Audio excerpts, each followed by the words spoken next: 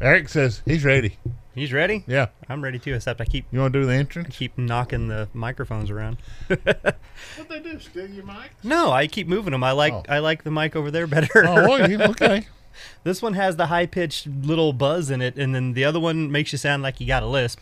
And so I like the one that's on the opposite side of the table. Okay. Okay. So anyhow, why are we here? We're doing the Hive Jive. Oh, yeah, that's right. Podcast, Hive Jive. Mm-hmm. We have been getting tons of feedback, and I love it. And we have gotten a lot of actual comments and responses on Instagram and on Facebook, people saying that they just found the show or that they like the show. I'm going to go through, we'll read some of those towards the end of the episode. We'll kind of give a little shout out here. But for all of you guys that are doing that and all of the listeners, we greatly appreciate it. It is amazing. We love the feedback.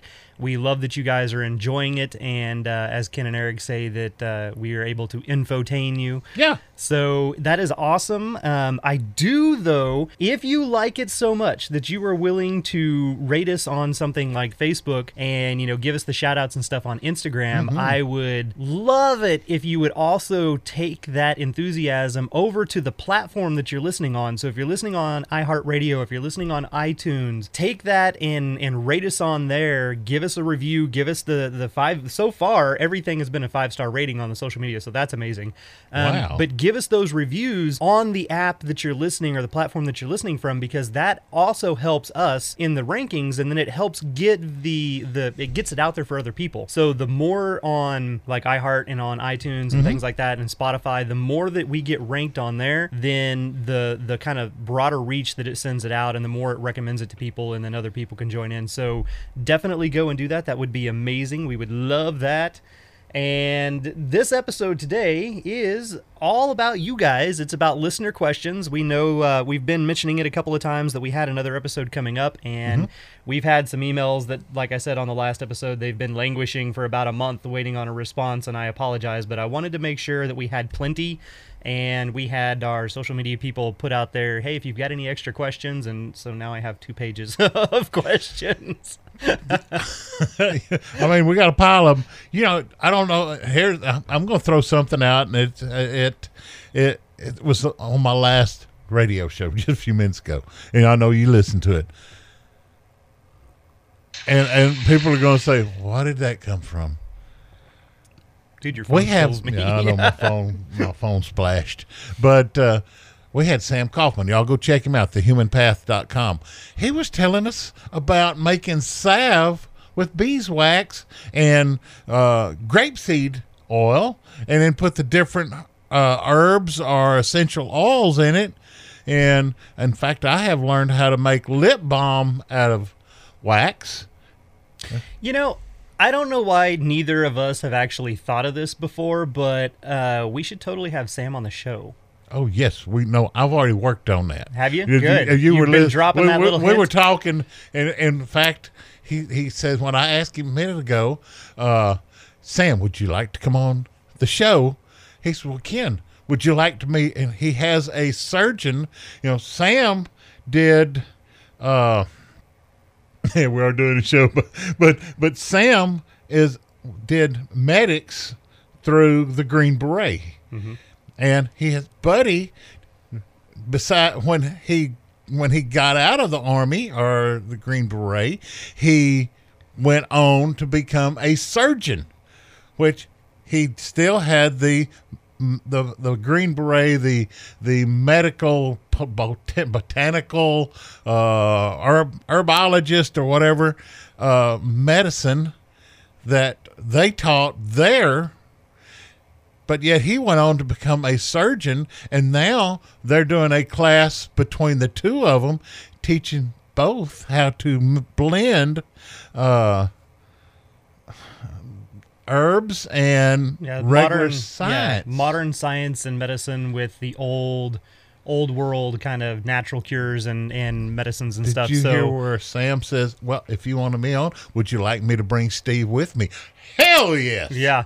I mean, we could mix that and bring it and have a show right after that.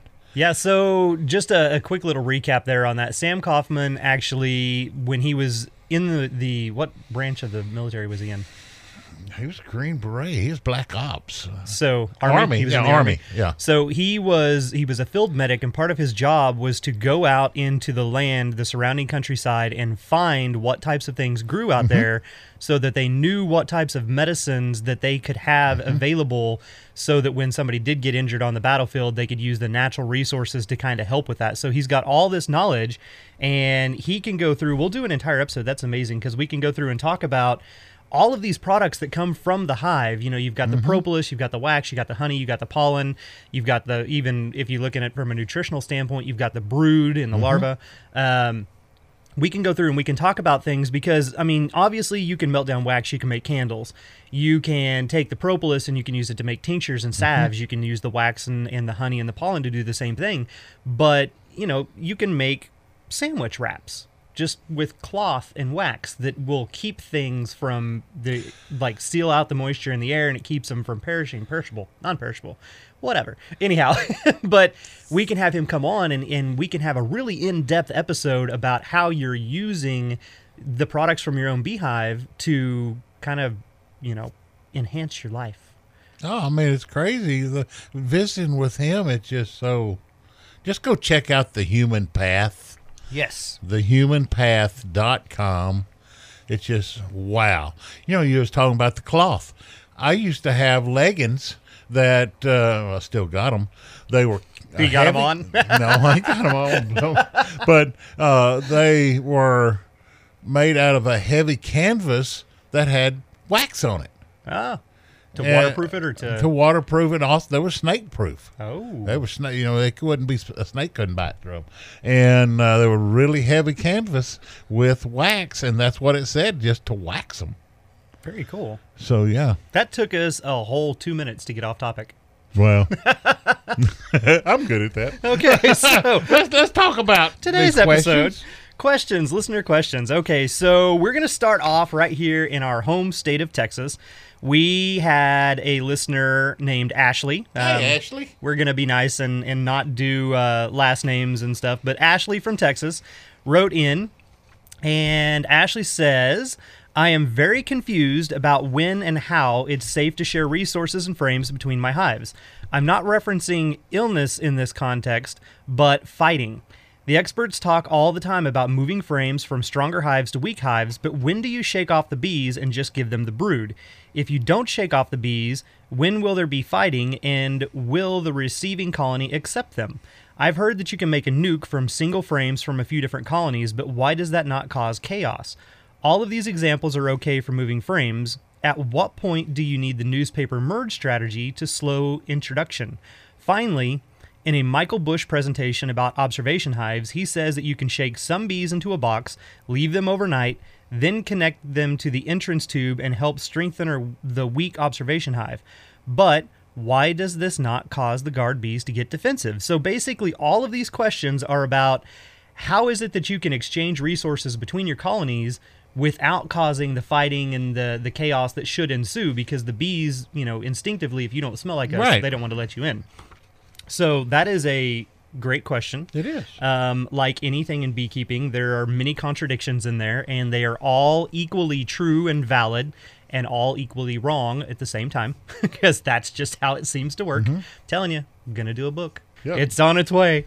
So basically in this regard, you can do that. And so have you seen any of that? You do a lot of the watching online and stuff. No, have you seen them doing I just sitting there thinking you spray them down with vanilla water.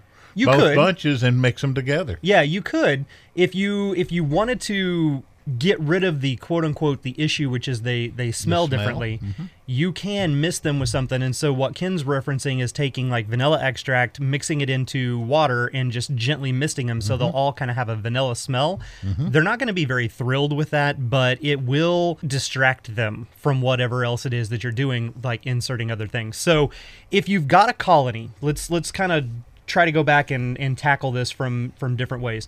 If you have a smaller colony and you need to bolster it, one of the methods that they talk about is you can switch your hives. So you can have a place where you've got a big, strong hive and you can have a smaller hive. You can pick those two hives up and flip-flop their locations. And when you do that, the foraging force from the larger hive comes back to that smaller colony, and it's going to bolster its population because now you've got more foragers and more resources coming in. The reason that works specifically is because bees act a little bit like a college frat house.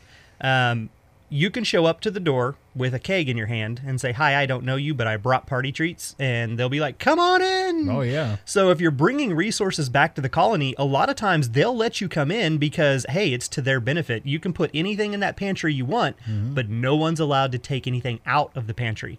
So if it's a foreign bee that smells different and they're empty-handed, they're probably a robber. We're going to cause, we're going to fight. But if you show up and you've got nectar and pollen, they're going to let them in.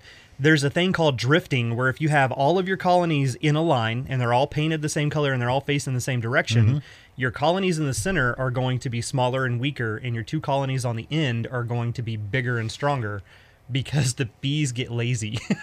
And they just go to the ones that's the closest one. Yeah, they leave and they fly away. They get all the resources. They spend all day, and when they're coming back, there's a whole line of everything that looks identical. There was no distinguishing characteristics for their colonies. So when they come back, they just go to the closest one, which is the one on the outer ends.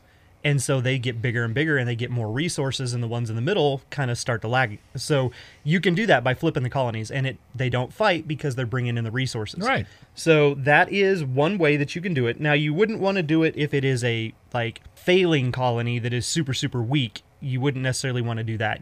The colony needs to be able to stand on its own. It's just smaller than the other ones. Now, in that same regard, you can take the frame, as she mentioned, and put it into the other colony. Now, if you do that, what I usually do is, if the other colony needs the babies and the nurse bees and everybody to come out of there, I'll take that frame and I'll gently shake it, as I just smack the microphone, just like that. I'll take it and I'll gently shake it above its original hive to shake off most of the foragers. Right. And then if there's a few nurse bees stuck to it, I don't really matter that much on that. Usually the youngest bees, the ones that have just emerged, that are your newborn kind of nurse bees, they're usually easily accepted all the way across the board. They're also easier to accept new queens and things like that, because to them, they're just like, okay, whatever, they just go with the flow. It's your older bees, your guard bees, that are the ones that are the mean ones that try to attack and fight everything. So you can shake them off entirely, or you can shake most of them off. And what you're wanting to do is you want to take one solid frame of capped brood. You don't want the brood that's going to make your colony have to work more and have to feed them more, because the colony's already weak. You want the ones that are just getting ready to emerge, so that population's going to double and explode there. So you can take that one, shake off the bees, and put it into the colony. They'll accept the newborns, no problem. They always accept the brood without issue. And by giving them the cap brood, you don't have to stress them on now having to feed extra mouths that maybe they can't do. Moving from that, though, you can do a split, as she mentions, where you can take frames from each individual hive and put them together. And the reason that works is because it is utter chaos. And so it's like finding method within the chaos, or method in the madness kind of thing. So you can take a frame from one colony, put it into your nuke box, go get a frame from a completely different colony, put it in your nuke box, and what you do is you alternate. You can do it with 2 colonies, you can do it with 5 colonies. What is the whole point, though, is every other frame is a different colony. So every bee smells different, and instead of it just being there's a handful of intruders, it becomes utter chaos, because all the smells are different. They're all mixed up, and then instead of it turning into a just giant war, it turns into confusion. And the confusion allows you to mix everything together, and they'll accept it. Usually, though, if you're going to do that, you don't want to have your queen involved in this process. That's going to be a process where you will want that colony to raise a new queen, or you're going to introduce a queen in a cage and give them a few days to calm down and let all the odors mingle and kind of become the same. As far as using the newspaper combine strategy, that is when you take, if you're looking at it from a Langstroth perspective, you take this small hive that's a weak hive that's having issues, or possibly a meaner hive, you take their queen away, you keep the hive that has the good queen and the good genetics, you leave them on the bottom. And you'll take the box off the top of them, you'll put a sheet or 2 of newspaper over the top, poke a few tiny holes or cut a few tiny slits, not necessarily big enough for the bees to get through, but for them to start chewing on. And then you're going to take this other colony and set it directly on top of that without the queen. What the reason for that is, you're introducing entire colonies at a time. So that's why you need the newspapers, because now you have comb, brood, and bees that smell different in each box, and you don't want that other box coming down and killing your good queen, because that's exactly what they'll do. They'll see, each colony is going to see that as an intrusion. But when you put that newspaper over there, the odors and smells can drift between and go through the paper, but the bees can't get through there. But they can feed each other and pass each other's smells as they slowly chew this paper across. So that other colony has to eventually get through the paper and go down through the original hive to get back out. You don't leave them an upper entrance. And the other colony doesn't like the paper above them, so they're chewing on it too. And as they do this, the smells slowly mingle. It's just like introducing the queen. You give her 2 to 3 days with that candy cap in there to slowly mingle her pheromones without the colony, or throughout the colony, and it allows them to then merge and accept each other, because by the time they do get through the paper, they all smell the same. It's all intermingled. So that's when you would actually use the newspaper method. Now, this other method about the observation hive, I do my observation hives a little bit differently. First off, I try not to leave them in the observation hive. And I'm looking at this from the perspective of, I'm going to go do an event, say it's a 1 or 2 day event, and they want an observation hive there. A lot of times, you can put the queen in the observation hive if it's just going to be for a day. But if it's going to be longer, you don't necessarily want the queen in there. You want to keep her in the main colony, because after a few days of her being gone, they're going to start preparations of making a new queen, and they may not accept her when they come back. But if you continually give it resources from the original donor colony, they still all have those same smells.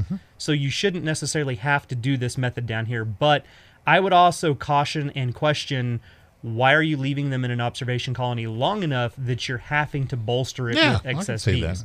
So we'll put an observation hive together. We'll take it to an event, 2 days maximum. I prefer 1 day. Then it comes back to the apiary. We take it back apart and we put it right back where we got it. So it's not long enough for them to be considered foreign or there be an issue with that. Yeah, so there you go, Ashley. Thank you for the questions. Okay, We greatly appreciate that. I'm going to add on to Ashley's question. Uh-oh. Which is easier to mix, a top bar or a Langstroth? If you're doing the flip-flop, it's the same. If you're introducing bars or frames, it's the same. The only problem is the newspaper combine. It's you really couldn't combine. It's really easy, and I've done this. It sucks. So what I did is, the boxes is easy. You lay the paper across it, you set the other box down, it holds it down.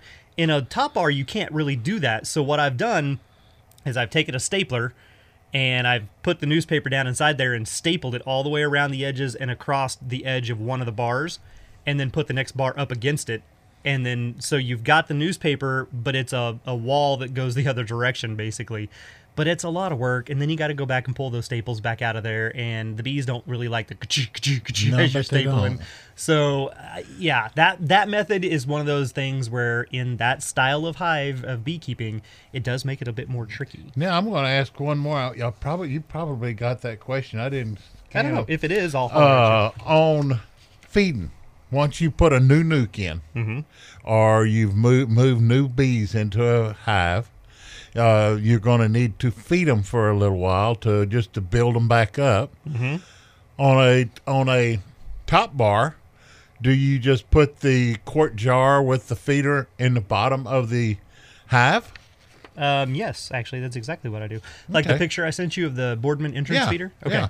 So there is a question in here about feeding, but it does not specifically ask about the style of feeding. So in that regard, there are a lot of different feeders that you can get. If you're doing a Langstroth, you've got all these options. You've got the entrance feeders, which are like the Boardman entrance feeder. There's a big one that is wood and metal, and then there's a smaller plastic one that's a little bit more ergonomic. And the whole point is they slip in the entrance, and you'll have a lot of people online and you'll see a lot of things where people are like, oh, don't use those, it encourages robbing. It only encourages robbing if you are sloppy and you don't do them correctly. If you put them in so that you're not spilling sugar syrup all over the outside of the hive, and you put them in the entrance, you want the feeder to be on the side where the colony is the strongest, and then you want your entrance reducer, that piece of wood, to be butted up flush against it. There should be no openings, no gaps around that feeder and anything else. And then on the complete opposite side, you have an opening, their entrance. That's how they should be set up. And a lot of times you need to modify your entrance bar to do that. There are also frame feeders, which take up the space of a couple of frames inside the hive. There's top feeders that are made for a mason jar. And then there's top feeders that are made for, like, they can literally hold 2 gallons of liquid in them. Right. And I will also caution that when you are feeding, just because it can hold 2 gallons doesn't mean it needs it. I tell some of my classes, I did a thing for the Hays County beekeepers the other night, and I told them if I was a school marm, I would walk around and slap their hands with rulers if I ever caught them doing that, because there's feeding 2 gallons. Yeah, there's issues that can come along with that, and we'll address that in the other lazy. question. But in a top bar, you don't get all this variety, right? So they can use, some people say to use a quail feeder. You know what those look like? Or like a little chick feeder for the chickens. So you've got the jar that screws into basically this round trough, and the liquid comes up, fills up the trough, and then it just kind of gravity holds it in there. But the problem with bees are they'll drown themselves. Yeah, I could see that. And that's a problem with some of those frame feeders. If they don't have the top divider and the little ladders for the bees to go down, they'll climb on top of each other. They push each other down in it, use their sisters as leverage to stand on, and they drown each other. So you have to put a rope or pebbles or something in there. But it's also open feeding, and it feeds the hive beetles. It feeds all kinds of other things. It's not great. It can spill inside the colony. So I use the Boardman entrance feeders, just like you would on the entrance of a Langstroth. And just like you said, I put the jar in it, and I set it in the very back of the colony of a top bar against the back wall on the opposite side of the comb. And then I let them walk over there, and they get it, and then they bring it back to the comb. And it's enclosed, so you don't have to worry about other things trying to get it. It's completely at the far back opposite side of the colony, so you don't have to worry about it attracting things to the entrance. If you do have an entrance or holes towards the back of the colony, you want to close them up before you put that in there. So that way there's not an easy access for robbing and stuff to happen. 1-to-1 ratio? Depending on the time of year. Yeah. So right now in the spring, absolutely 1-to-1. And, don't beat yourself up on what really is 1-to-1. It's 1 part to 1 part. It can be 1 pound to 1 pound. It can be 1 container to 1 container. Honestly, nectar in a flower is a little bit more water than it is sugar. So if your ratio is a little bit off, or some people will say, oh, but when you pour a cup full of sugar, it's got air in there, and so really it's not a true 1-to-1. But that's better, because true nectar isn't a true 1-to-1 either. Right. So but yeah, in the spring you're going to do 1-to-1. Okay. It encourages comb building and brood rearing. If you do the 2-to-1, it encourages storing, and you don't want them to store right now, because if they do, you can't guarantee that that's honey or dehydrated sugar syrup. So yeah. Moving on down the list. Okay. Our next one is Amber from Tampa, Florida. Amber was super excited, and she says, "Hi guys, I am a Tampa Bay urban beekeeper. Oh my God, I'm now a beekeeper." Here are the questions about bees. So I just received my first nuke or colony last Sunday, and I'm still super giddy and saying aloud every 3 to 5 hours, "Oh my God, I have bees." This has gotten better every 10 to 30 minutes, but still, it's my first day. And I totally understand that. So it's all good. Her question comes about she uses big words here. She says phototaxis. It's basically, are drone bees more photosensitive than female worker bees? And her justification for this, she lives in Florida, and they nearly always leave their doors and windows to the house open when they're home, because they let the air kind of flow through there. And they've noticed that when the porch light is on, or when the lights inside the house are on, bees are a lot of times attracted to those lights. So she's just got new bees in her yard, and at night the lights come on, and that hive is seeing the light in the dark, and so they're going towards it. Usually that's going to happen when they're bearding a little bit on the outside, because then they're already outside the colony and they can see the light, and they're coming towards it. Now in her case, since how doors and windows are open, they're also coming inside the house. And what she's noticed is that in her situation, there are more drones that end up doing this than workers. And so she's wondering if the photosensitivity of the drone is actually more acute than that of the regular female worker bee. Now, honestly, Amber, I have no freaking idea. Just, drones, they know they're going to be killed anyway. So. Well, here's my thought on it. I actually purposely went and I did some research, and I did as much digging as I could, and I could not find any study that I could find anyway, that has actually addressed this. But look at a drone's anatomy. They have the same 3 photosensitive eyes on the top of their head as the female bee. There's no difference there whatsoever. The little oculi that are up there, those 3, they just detect light and dark. So there's no difference there. However, their regular eyes, the multifaceted eyes that they have on a drone, they're so big, they take up the entire head and they touch in the middle on the top of the head. Wow. And so they do have a larger eye in that perspective. So it could just be that, they're designed to be able to see a virgin queen in flight and catch her. So they also probably can see that light a little bit better, but it's not because of the photoreceptiveness. It's just the actual, their eyesight. Now, I would also say that you probably have to have a good number of drones to have this issue. Because if your colony doesn't have any drones, you're still going to end up with bees flying around a porch light. They're just going to be the worker bees. So, yeah. There's a non-answer for you. There you go. It's the best. And then they also sing, I saw the light. And then I died. Yeah, that's it. Yeah, flew up there and it burnt me, damn it. It's an unfortunate thing because it's the same thing when they get trapped in the house and they're trying to fly out a window. They will literally fly until they exhaust themselves and then they just poop out and they die. Like a moth. Yeah. Words of wisdom and advice. Have screens on your windows so the bees can't get inside, and keep your doors closed because there's crazy people out there. Yep. If you ever listen to the podcast, My Favorite Murder, don't leave your doors unlocked.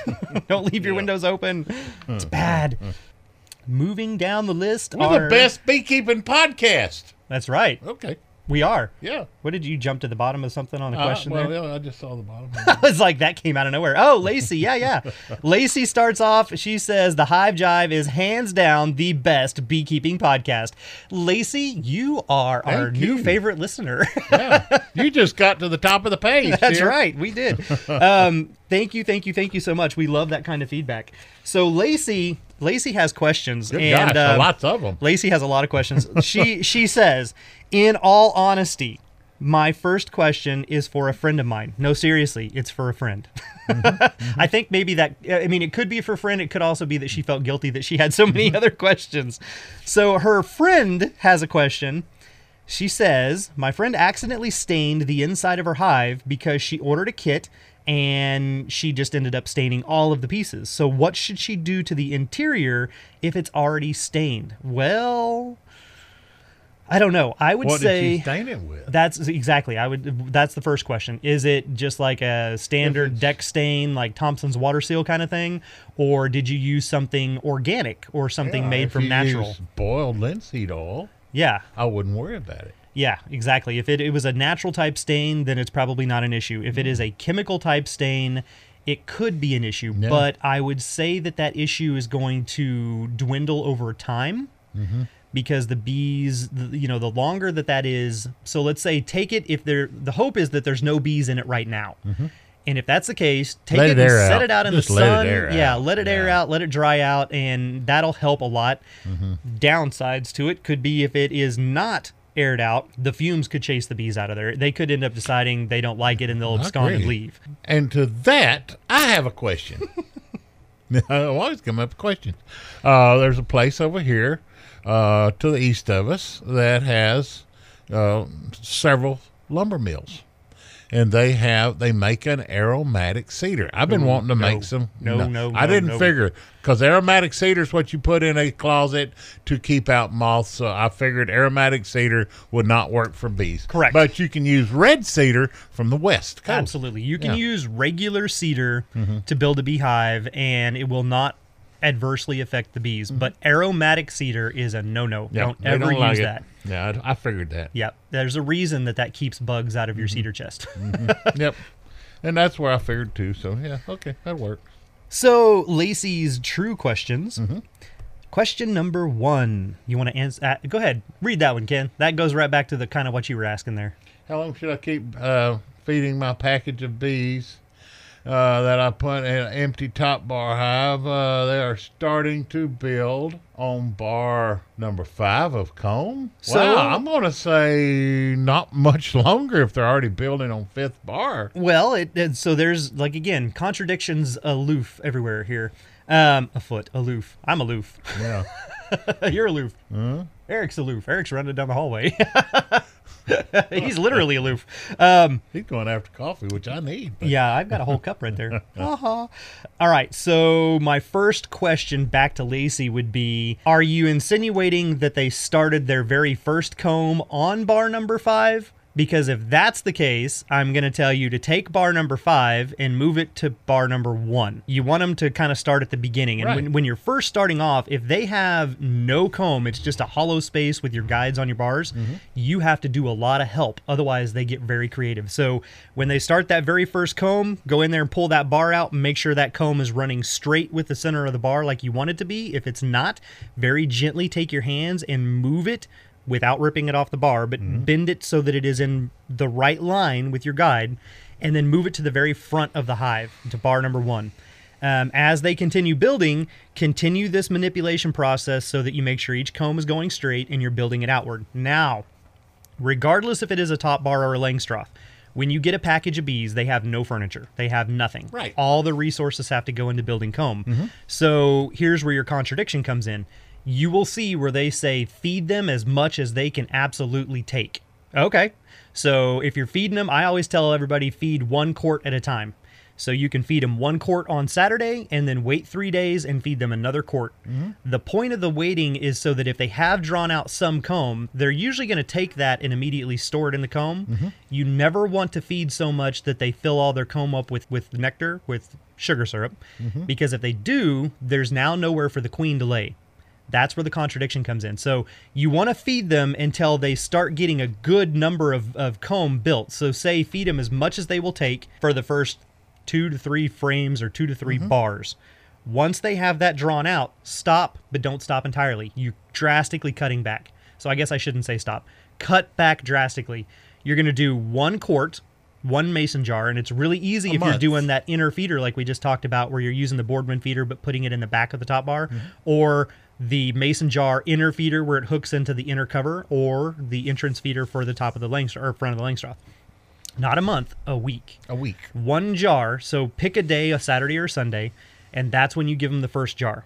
Then you're going to do a very quick inspection on Wednesday to see if there's still liquid in the comb. If there's open liquid in the comb, do not feed them again until the next Saturday or Sunday.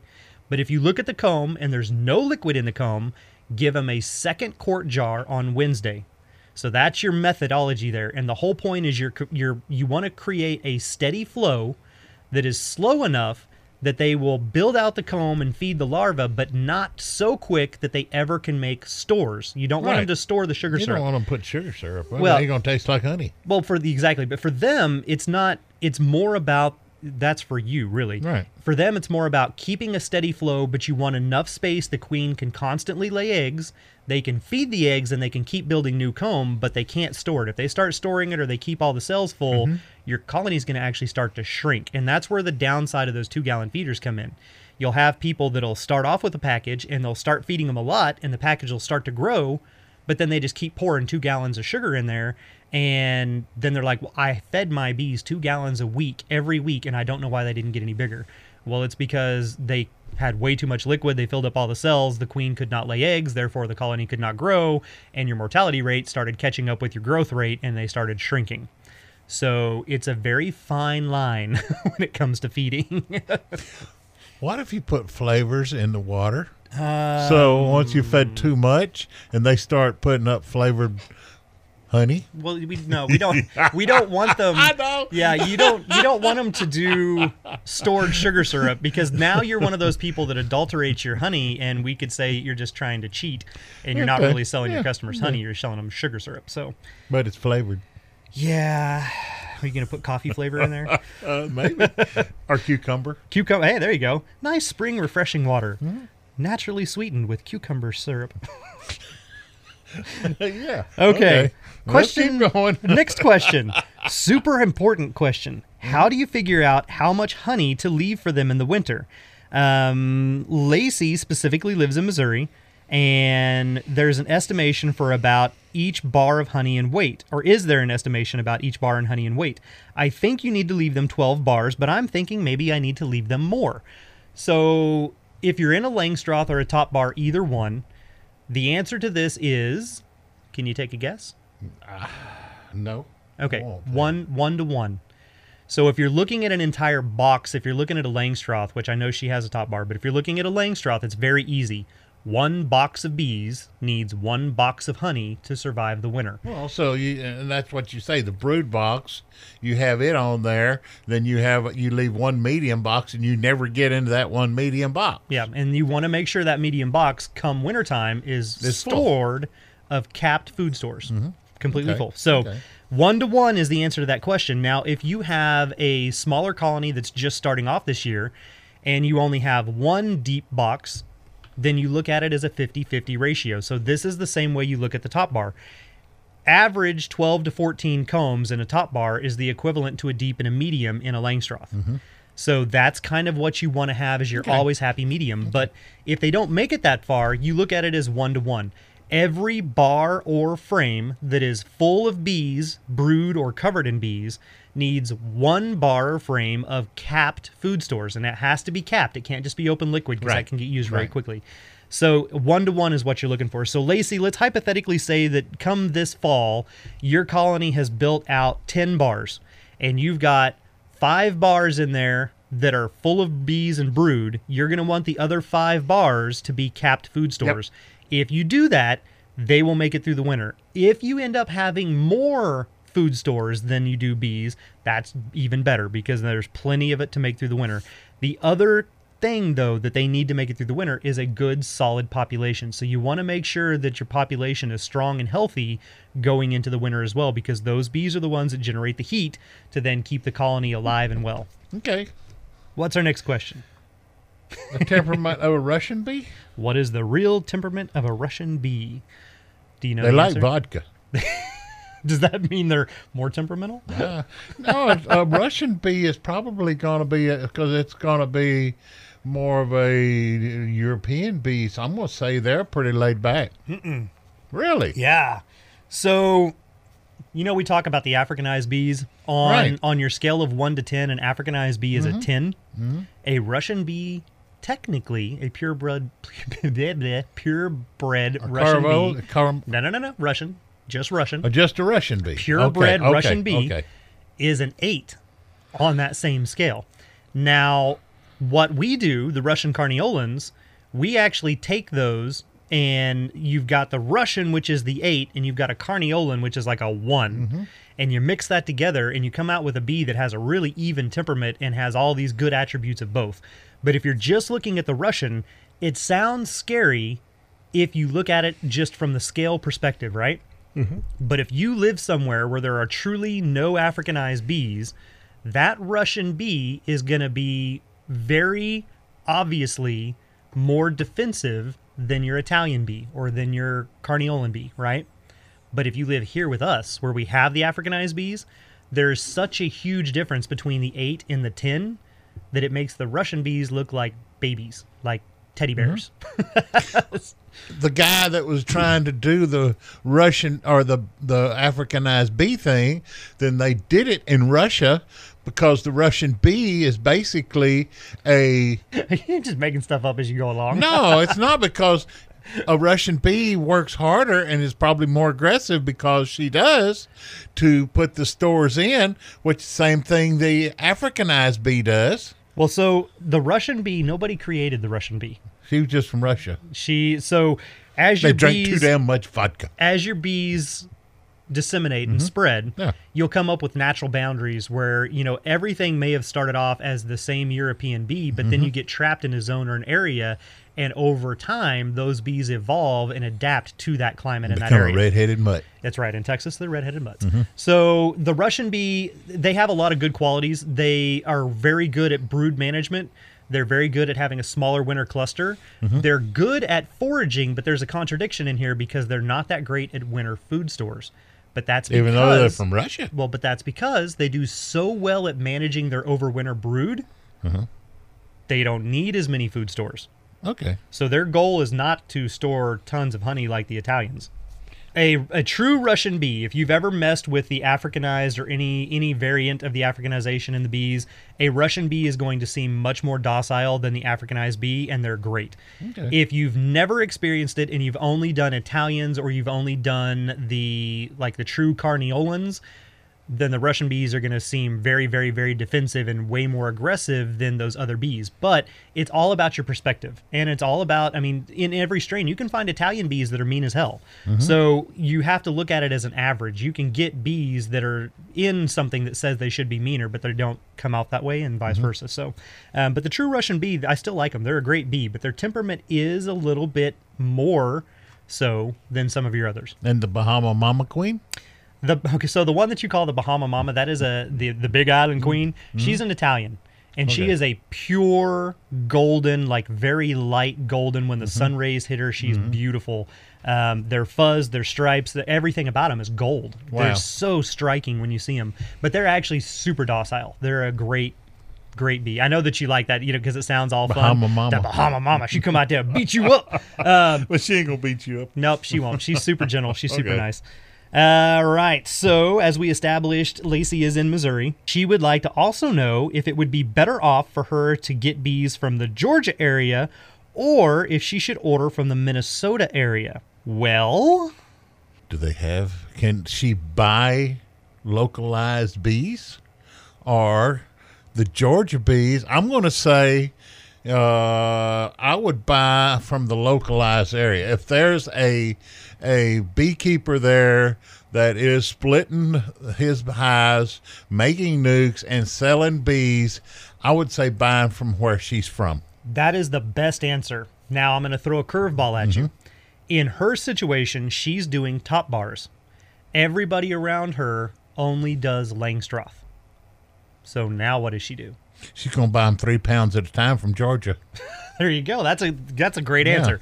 So I would say bees that are being raised in Minnesota may not be being raised in Minnesota. Yeah. Because the southern states can raise queens faster. So what if our southern queen rearing people are raising hundreds of queens and they are shipping them to the people in Minnesota so that Minnesota can requeen their splits way before they can actually raise their own queens? Are you truly getting Minnesota bees? Because the lineage is all going to actually be a southern bee. So it's there's a lot of just ins and outs to that. If you can find somebody in your local area that raises a nuke that is from your local area, because they could also come from where, Ken? No, they could come from, South Carolina. Or they just came from pollinating. Well, I was going to say California, but I knew I was going to get chewed out if I did. No, because that's just it. Okay. You need to know your breeder and what they do. Are they a reseller that is buying in bulk wholesale from people that have been out doing the almond pollination and breaking those nukes up and reselling them to you?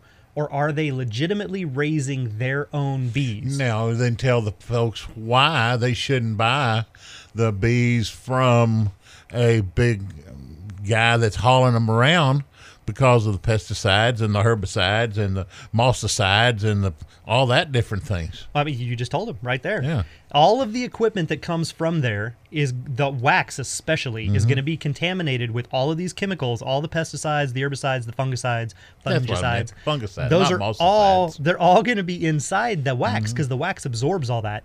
Your bees are going to be super stressed. They're going to be highly treated and medicated, and that treatment is usually not the organic kind. It is the synthetic bad kind.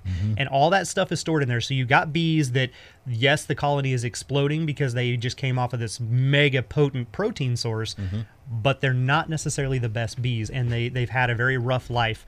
Now, eventually you requeen those, and that new genetic takes over. That's good. If you can get rid of that wax that they came with, and as soon as they start building new wax, start taking the old wax out, that's even better. I think that's going to lead into a question from Philip later here in a minute. But that is one of the downsides to getting them from these places. So that's why it's good to know. It's just like anything. It's like if you're going to go adopt a dog, did that dog come from a puppy mill, or did that dog come from a loving, caring home that actually raised the dogs and owns the mother and the father and treats them well? All right. So that's kind of what you want to look at. Now, so recapping very quickly on that question, yes, If you can get them from your local area, do so. If you can't, because your hive is different style, then yeah, you're probably going to have to do a package, because a lot of places don't ship nukes. Like, I won't ship most bees, period. But when you're shipping a frame of wax, that's when the chances for disease and stuff drastically goes up. So you won't usually find a nuke that will be mailed. Those have to be picked up or delivered. Packages, they can, because it's just bees. There's no comb or wax there. So I would say Ken is correct. I would go with the Georgia bees. I don't know a lot about Minnesota bees, and I would highly bet that those bees are coming from somewhere else. Yeah. If you're referring to Minnesota bees because Man Lake is selling packages and Man Lake is based out of Minnesota, Man Lake also has other locations as well, and those packages are coming from other locations. They're not actually being raised in Minnesota. So that is not necessarily a downside in that regard. It just happens to be that's where their headquarters is at. How can I keep y'all wasp and yellow jackets from around the house without hurting the bees? Soapy water. Soapy water. So soapy water that will kill almost any insect. You can use it in your gardens. Depending on the concentration you mix up is kind of what you want to do. But if you have bugs and worms and things that are on the undersides of your vegetable leaves, you can flip those over and mist them or spray them with soapy water. It will kill the eggs and kill the larvae without killing the plant. Soapy water is great for wasps, and technically it'll work on bees as well. But what easiest thing to do is get a pump sprayer like you would use to spray the weeds in your yard. Make sure it's never been used for anything else. Fill it with an entire thing of like Dawn dish soap. I don't know, whatever standard size you would put in your kitchen. Put the whole bottle in there. Fill it the rest of the way up with the 2 gallons of water. Shake it up, pump it up, and soak them down. It will kill them. There you go. It is eco-friendly. You're not putting chemicals and pesticides on things. There are some things out there about some essential oils they don't like. So once you've sprayed an area, you can mist it with that essential oil, and it will help keep them from wanting to come back and rebuild in that spot. And then once they're gone, knock the nest down. That'll also help. And you can get the wife off your rear end. Because, yeah, baby, I'm out here washing the house down like you've been telling me. Yep, that's the way you do I'm it. soaping it up. Yep. God darn it, I made a clean spot. Now, if a piece of comb has fell off your top bar and it's laying in the bottom of the hive, would you pick it up and try to reattach it? What do you think? This question is a catch-22. I'm going to say no. Because the hive beetles and all your bugs are down in the bottom, and there's a lot of trash down there too, and that stuff is going to be stuck to your comb, and I wouldn't do it. Okay, Probably. so again, catch-22, double-edged sword here. So everything that you said is correct, but only if you leave it down there.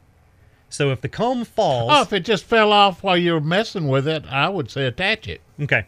If the comb falls and you leave it on the bottom of your hive, you have created a wonderful place for the hive beetles and the wax moths to now get out of the reach of the bees, lay their larvae, and they'll start underneath that comb and foul everything up. The bees are also going to permanently seal that comb to the bottom structure everywhere it touches, which means when they build the new comb, they're going to have to build around this blob, which is going to, in a top bar, get you way off track, and it's going to cause lots of cross-combing and lots of issues. So no, you never want to leave it in the colony. You absolutely want to either take it out and throw it away. If it's got resources in it, you can take it out and set it as far away from your hives as you can get in your yard, preferably over 100 foot from the hives. Let them rob the resources back out, and then take the wax, melt it down, use it for something else. But if it fell and it had brood in it, if it had babies in it, then I would suggest building a rescue bar. And you take this rescue bar, do not ever try to keep any comb that has honey in it. I know you think you want the bees to have it, but you can never get it to stay up there. It's going to fall again. It's going to leak out and make a mess. So take the one with resources, put it out somewhere, let the bees rob it out, not near your hives. You don't want to create robbing, and you don't want to tell other predators where your hive is. But build a rescue bar for the brood.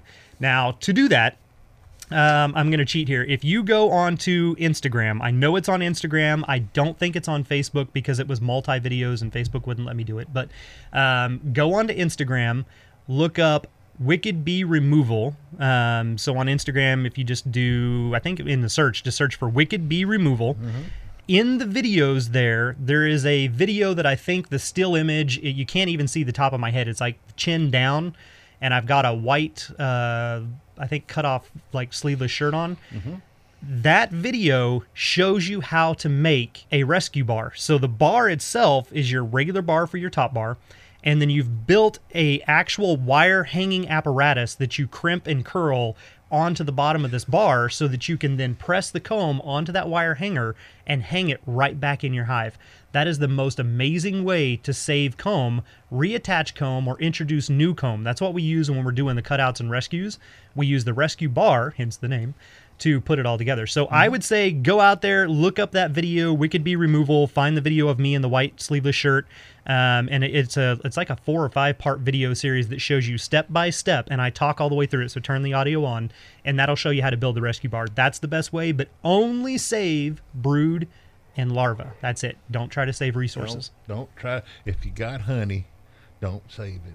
Don't save the honey. No, honey, don't save it. Put it out, let them rob it out. Why wouldn't I want to put a hive in the middle of my wildflowers? Oh my God. I'm going to go on a tangent real quick. I don't know if you've seen this. You probably haven't. I need to send you this link. One of my friends sent me this thing. I should totally pull it up because I would totally bash them. I'm going to bash them anyway. I'm just going to do it without saying who they are because I don't remember. But there's an organization or a company or a person that had this wonderful idea. They took some sort of like cotton fibrous paper that's all made from natural fibers that will biodegrade, and they embedded seeds, like wildflower seeds and flower petals, into this paper mesh, flattened it out, and then they soak it in sugar water, and they have marketed it as a wonderful way to save your bees and your colonies, and they showed them stuffing these slips of paper into like wild hives in a tree. They showed them putting them inside your actual beehive. And my friend sent this to me, and they were like, isn't that amazing? And I was like, no, don't do that. First off, their whole thought was, okay, yes, the bees are going to eventually kick this crap out of the hive, and that's exactly what they're going to see it as, is crap. They don't want the flower petals. They don't want the seeds. They can't do anything with that. They're going to remove it from the hive and throw it out. Now, when they do, they are then transplanting for you wildflowers. Yeah. So in that regard, sure. But all those flowers are going to be right around the colony itself. Yeah, that's going to attract the other bees. It's going to attract all kinds of other things. So bees do not forage where their colony is. What they do is they leave their colony and they go out about a mile, and then they work their way backwards. When they're desperate and there is no other food, they will forage nearby, but they prefer not to because they don't want to attract other predators or alert other predators to where their colony is.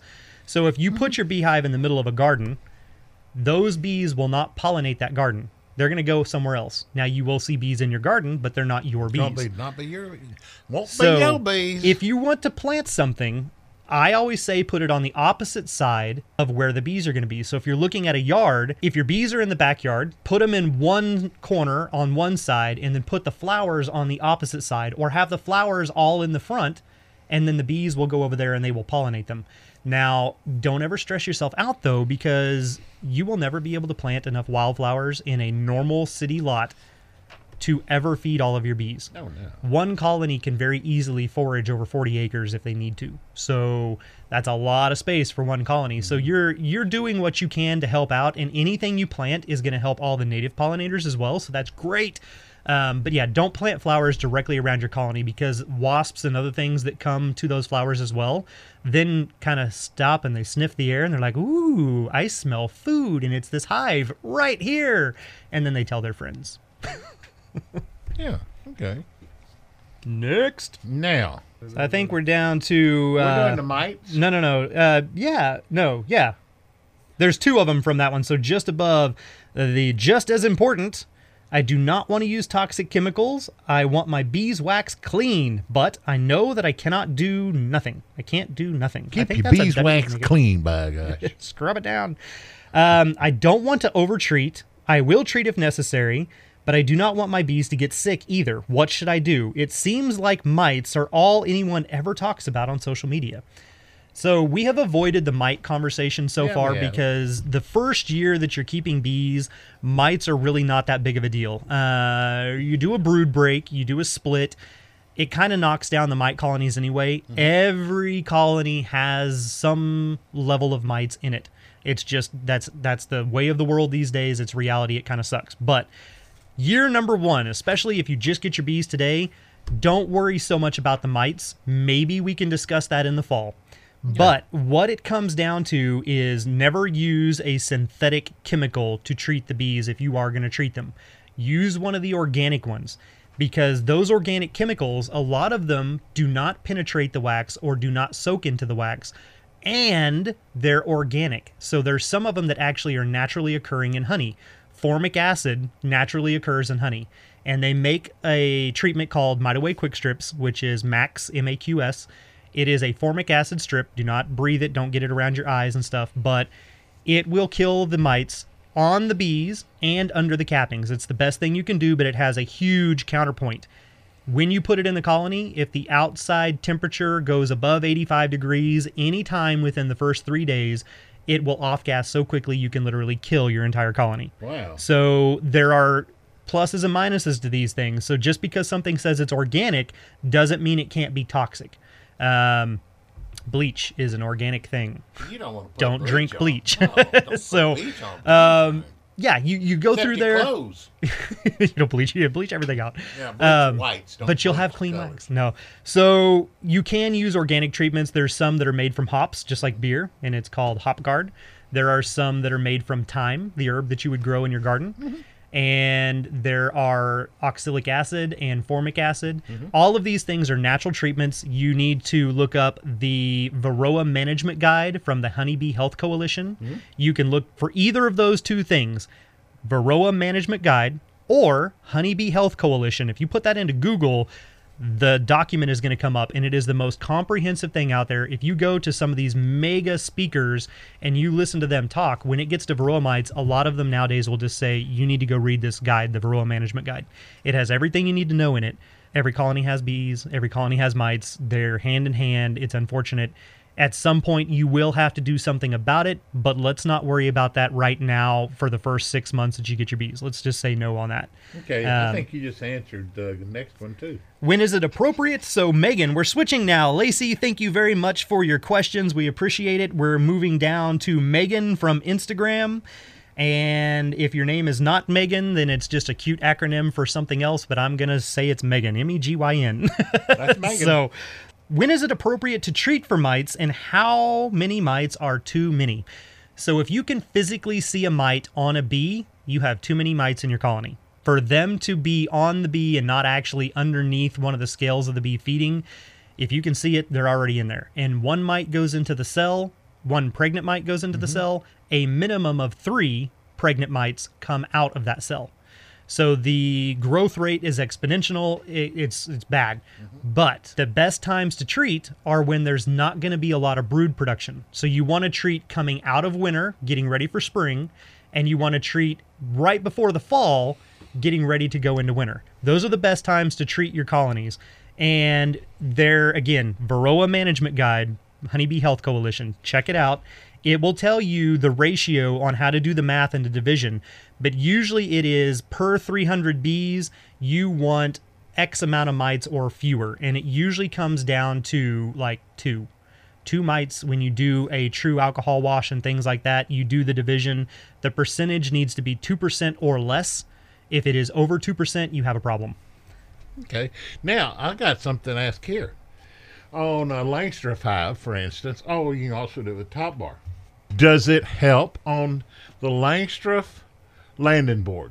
They've got the screened landing boards. Does that help? The screen bottom? Screen bottom. For mites? For mites.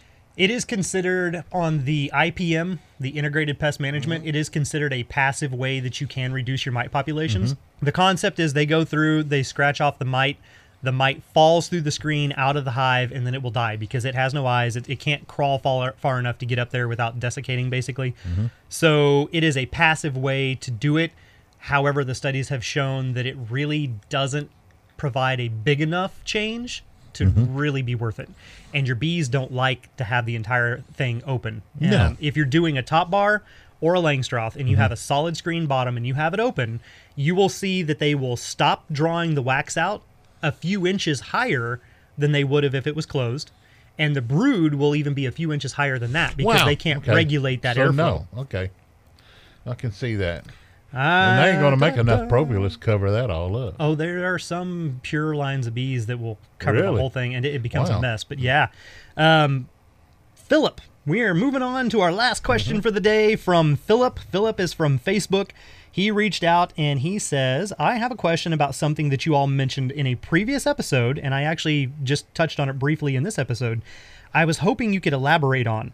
I've been keeping bees for 3 years now, and I have a lot of old black comb. You had mentioned that it should be switched out, but how can I switch it out if there's bees in there? Should I switch the comb even if it has brood in it? Can a newer frame from the outside be moved in towards the center? What is the correct answer here?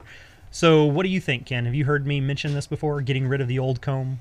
I'm going to say I would, because when we had Les in here, Les was talking about how the bees actually use the wax moth to get rid of comb. Yeah, in nature they And will. I would say I would move the older comb to the outside and bring the newer comb to the middle. Very good.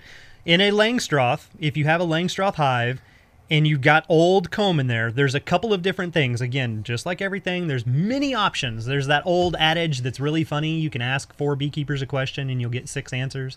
You can change those numbers to whatever you want. It's just like statistics. They're made up on the spot. But in the Langstroth, you're going to take your colony, and those outer frames on the outer edges of the boxes, a lot of times they're just used for honey, but you can move those into the center and push the older ones out to the ends and then eventually take those out. If they fill those outer ones up with honey, take them out and extract them, give them some new frames and let them keep building. Every year, if you can replace 1 or 2 frames in your deep brood box, then you'll have 1 or 2 newer ones, and you can start on one side and just slowly push everything to the other side and remove, put in on the left side, remove from the right side, whatever you want to do. But if you have an entire box that's been 3 years old and now that comb is black and nasty, you probably also have other boxes. You've got your medium boxes too, or you've got multiple deeps. Rotate the boxes. Even if that deep box is completely full of brood and full of bees, take that box from the bottom, move it up to the very top, and then put all your other boxes below it. What's going to happen? They're going to go down once they start raising. They always backfill, and in a Langstroth, they're going to backfill from the top box down. So as that brood hatches, they're going to come out, those cells will open up, the bees are going to keep moving down, and they're going to keep, the queen will keep going through, and she'll keep laying brood, and she'll go down, down, down. They're going to start at the top, and they're going to backfill with the nectar, and then they're going to turn that into honey, and at the end of that year, that whole top box will end up being all honey. You can then take those frames out, extract them, and then get rid of them. You can get rid of them by scraping them back down to the core foundation plastic, and then power wash them off, and then eventually cycle them back in and let them build new wax on them. If you're in a top bar, you want to take, just as Ken said, take your oldest comb and move it to the very back of the colony, because they're going to backfill from the back back towards the front. And when they fill that with honey and they cap it, you can then take that old comb out, cut it off, crush it and strain it, get rid of the old nasty wax, keep the honey, and you're all good to go. So there are many different methods that you can go through and do on that, and I hope that that made sense. Did that make sense to you? Yeah, made sense to me. Now, I've got a question to elaborate on this. Black plastic or white plastic comb? Or yellow. Or yellow. There's yellow too. So it doesn't matter. It is completely up to you. The point of the black plastic is so that you can see the eggs better. Right. That dark coating at the very bottom, when there's a tiny little white grain of rice egg in there, you can see it easier on the black plastic. But comb that gets old enough eventually turns black, but it's shiny down in there too. And I've seen a lot of times you'll see a reflection of light and think it's an egg, and it's not. So if you turn a flashlight on or your phone light and shine it down in there, you're like, oh, nope, there's actually nothing in there.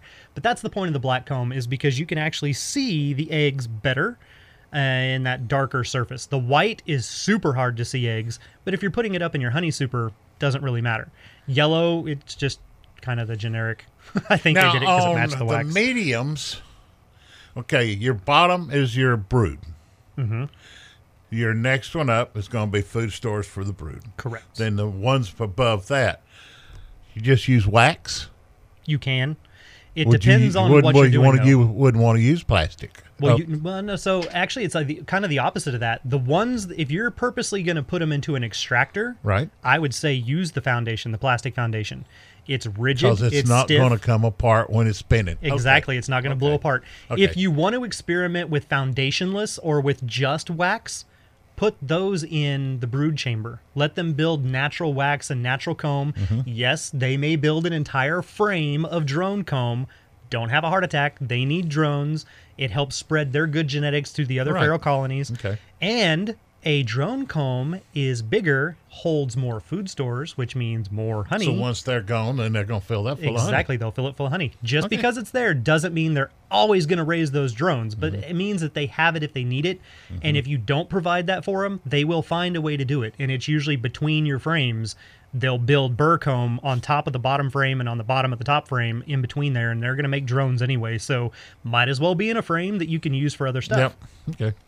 So yeah, you can absolutely do that. I think we're done. We are. I'm going to go through here real quick, and there were a couple of extra things I wanted to just throw in from some of our listeners, some comments and things that we had that I think are awesome, so I wanted to give a shout out to these people. It's always really kind of hard when you're looking at something like Facebook or Instagram, especially Instagram, because people can pick whatever they want their name to be.